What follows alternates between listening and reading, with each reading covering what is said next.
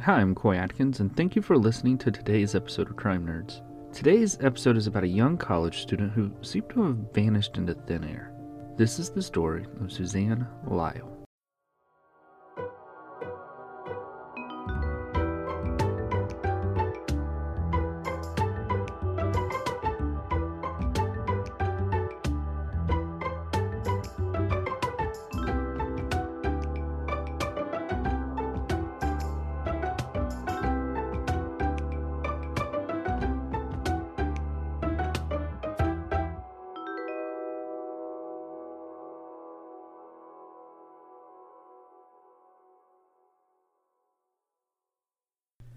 On April 6, 1978, Doug and Mary Lyall welcomed their third child, Suzanne. Suzanne's older siblings were quite a bit older than her. In fact, when she was about a year old, her brother would go on these paper routes and he would take her in a car seat on the back of his bicycle because customers gave him better tips with her. Suzanne grew up in the small town of Saratoga Springs, New York, and there were two things that Suzanne took to early in life: poetry and computers. She graduated from high school in 1996 and went on to college at Oneida State University. After 1 year at college there, she transferred to the State University of New York at Albany. Suzanne switched colleges because she felt like the University of New York at Albany would be better for learning computer engineering. And not only was the school better for computer engineering, but going to Albany meant that Suzanne was now closer to her parents and her boyfriend Richard. Suzanne and Richard met back in Saratoga Springs when they were in high school. They both had a love for computers. In fact, Richard was the president of a computer club that Suzanne went to. While in college, Suzanne worked at a computer software store that was in a mall near her college. Nowadays, you can download computer software online, app stores, or wherever you want. But this was 1998, so think of the store as a Blockbuster for computer software. Instead of downloading it online, people would just go to the store and shop for the software they wanted. In February of 1998, Suzanne's manager noticed that she seemed a little stressed out, and he spoke with her, and she told him she was just stressing about an upcoming exam. Then on March 2nd, Suzanne took the exam that was supposedly stressing her out. Then she went to classes until 4 that afternoon. After school, she went to work. She ended up talking to her manager, saying that she thought she did good on the exam. The store closed at 9 p.m. as it did every other day, and Suzanne got on a bus and took it back to her campus dorm. But the next morning, Richard was concerned. Suzanne usually called or emailed him whenever she got home from work, but the night of March 2nd, he never heard from her. He tried to call the phone in her dorm room, but there wasn't any answer. Richard then contacted Doug and Mary, who in turn contacted the campus police. At first, the campus police took it kind of like, well, okay, she's a college student who's not answering the phone calls from her parents or boyfriend. She's not the first person to do that. Now, the police, they did go to one of her classes that day and try and see if she was there, but she never showed up for class. They then went to her dorm and spoke with her two roommates. The roommates said that Suzanne had a set of keys that always jingled a lot when she tried to open the door to unlock it. So much so that they would hear it almost every night when she came home from work. But they said that on the night of March 2nd, they never saw her come home, and they never heard her keys jingling at the door. While police were speaking with their roommates, Mary began doing some investigating on her own. Mary called Suzanne's bank and tried to figure out about any bank activity used on her debit card. The bank told her that on March 3rd around 4 p.m., $20 was taken out of the ATM at a gas station in Albany.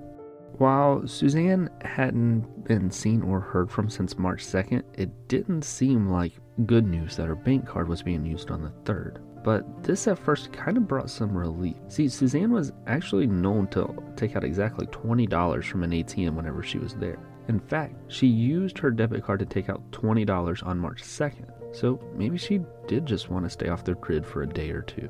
But the relief didn't last long before it turned into fear and worry again. Because 2 more days went by and Suzanne did not show up to any classes, and she missed more exams that she had spent so much time studying for. Now, her parents and police knew that there was something more to this than Suzanne just wanting to stay away for a few days. So the college police department reported her missing, and the case was then turned over to New York State Police. Investigators immediately went to the gas station where the ATM was used. The thought was that this was going to answer a whole lot of questions. Was she the one who used the ATM? Was she alone? Did she look to be in distress? But instead, investigators left that gas station with more questions than what they went with.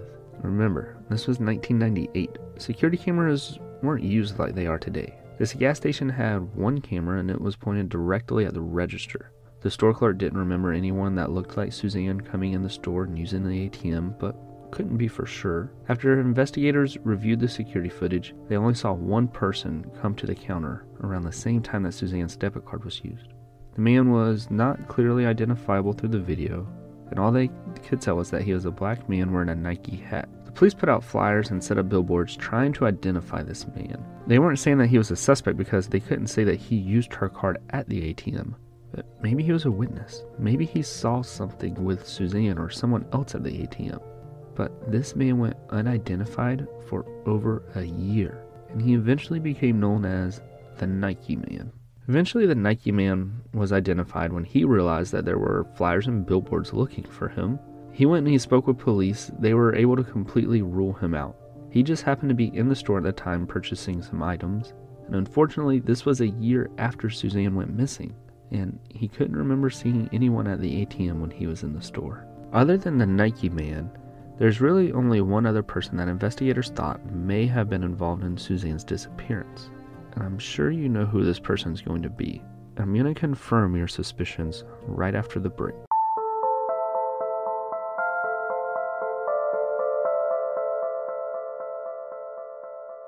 Over the last few years, I've been writing a fictional book called One Moment, and it's now available on Amazon. It's based in St. Augustine, Florida, and it tells the story of Micah and Sarah. After spending 6 years in the Army, Micah returned to his hometown. Returning home was never part of his plan, but after the physical, emotional, and mental stress from war, home was the best place for him. Sarah is beginning to put her life back together after escaping an abusive marriage. At 24 years old, she's a 911 dispatcher living in St. Augustine. While she is starting to heal, she crosses paths with Micah. Immediately, there's an undeniable connection between the two of them, and they know that they were put in each other's lives for a reason. When Sarah's jealous and abusive ex-husband finds out about the new relationship, he has to get involved himself. While this puts a strain on Sarah and Micah's relationship, dark secrets begin to come out, and they learn that maybe you never truly know someone, and sometimes the best and the worst things in life can all be traced back to one moment. One Moment's available now on Amazon. It's $9.99 for a paperback copy and $2.99 for an ebook. The Amazon link is in the show notes, and if you read it, I really hope you enjoy it, and please let me know what you think of it.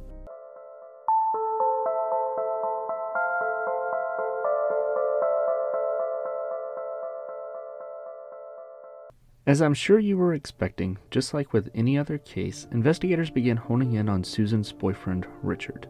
One thing that stood out with Richard, he told investigators that there were only two people that knew Susan's PIN code for her debit card, and those two people were Susan and himself. But Richard had an alibi of some sort. The night that Susan went missing, he was playing video games online with a friend. This friend confirmed that he was playing games with Richard around the time frame that Susan went missing.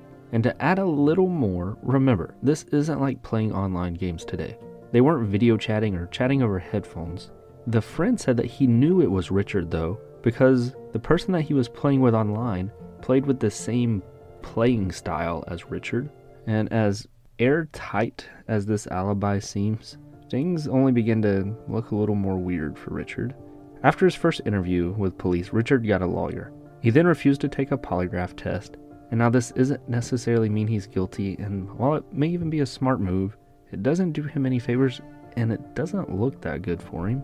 And then there's this. Richard told police that when Susan disappeared, they were engaged to be married, which was news to her parents, especially Mary, because Mary and Susan were very close. They either emailed or talked on the phone almost every day, and Susan never mentioned anything about being engaged.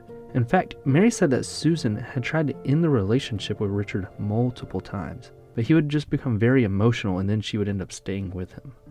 But that kind of became the end of the Richard theory. There was never any evidence that could connect him to her disappearance. But a few more things did come to light. One of Suzanne's co-workers went to police and told them that about a month before she went missing, Suzanne felt like she was being stalked by someone. But she never went into any further details about this with the co-worker, and she never had an idea of who it may have been. Then, about a month after her disappearance, Suzanne's name tag was found.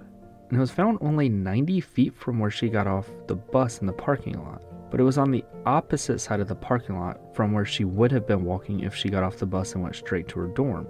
Also, this is really odd, and it's almost like it was placed there. Suzanne had been missing for about a month when her name tag was found, and by this time everyone on campus had known about the disappearance, and search parties and police had covered the parking lot looking for any potential clues. But nothing was found.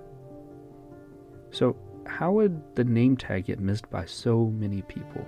Investigators ran several tests on the name tag, but there was no forensic evidence that was found on it. So as odd as the name tag being found there was, it didn't bring them any answers. Then there was another case that was brought to light. 13 years before Suzanne went missing, another student at the same college named Karen Wilson was last seen getting off a bus near campus.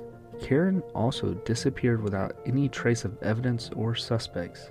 Her case still remains unsolved as well, and while there's been nothing to officially link the two cases, law enforcement has considered the possibility that they are connected. While Suzanne's case is still unsolved, her parents never gave up fighting, and not only for her, but for other missing people, specifically college students. Suzanne's dad, Doug, died in 2015, but from the time that Suzanne went missing until his death, he and Mary spent their time pushing for change. One of the big things that Mary and Doug felt hindered this case from the beginning was the delay in reporting Suzanne missing. In 1999, thanks to Doug and Mary's efforts, the Campus Safety Act, which was referred to as Suzanne's Law, was passed in the state of New York. This act required colleges in the state to have a detailed plan on how to handle and investigate missing person cases at colleges. And this brings us to a conclusion of this episode of Crime Nerds. Thank you for listening.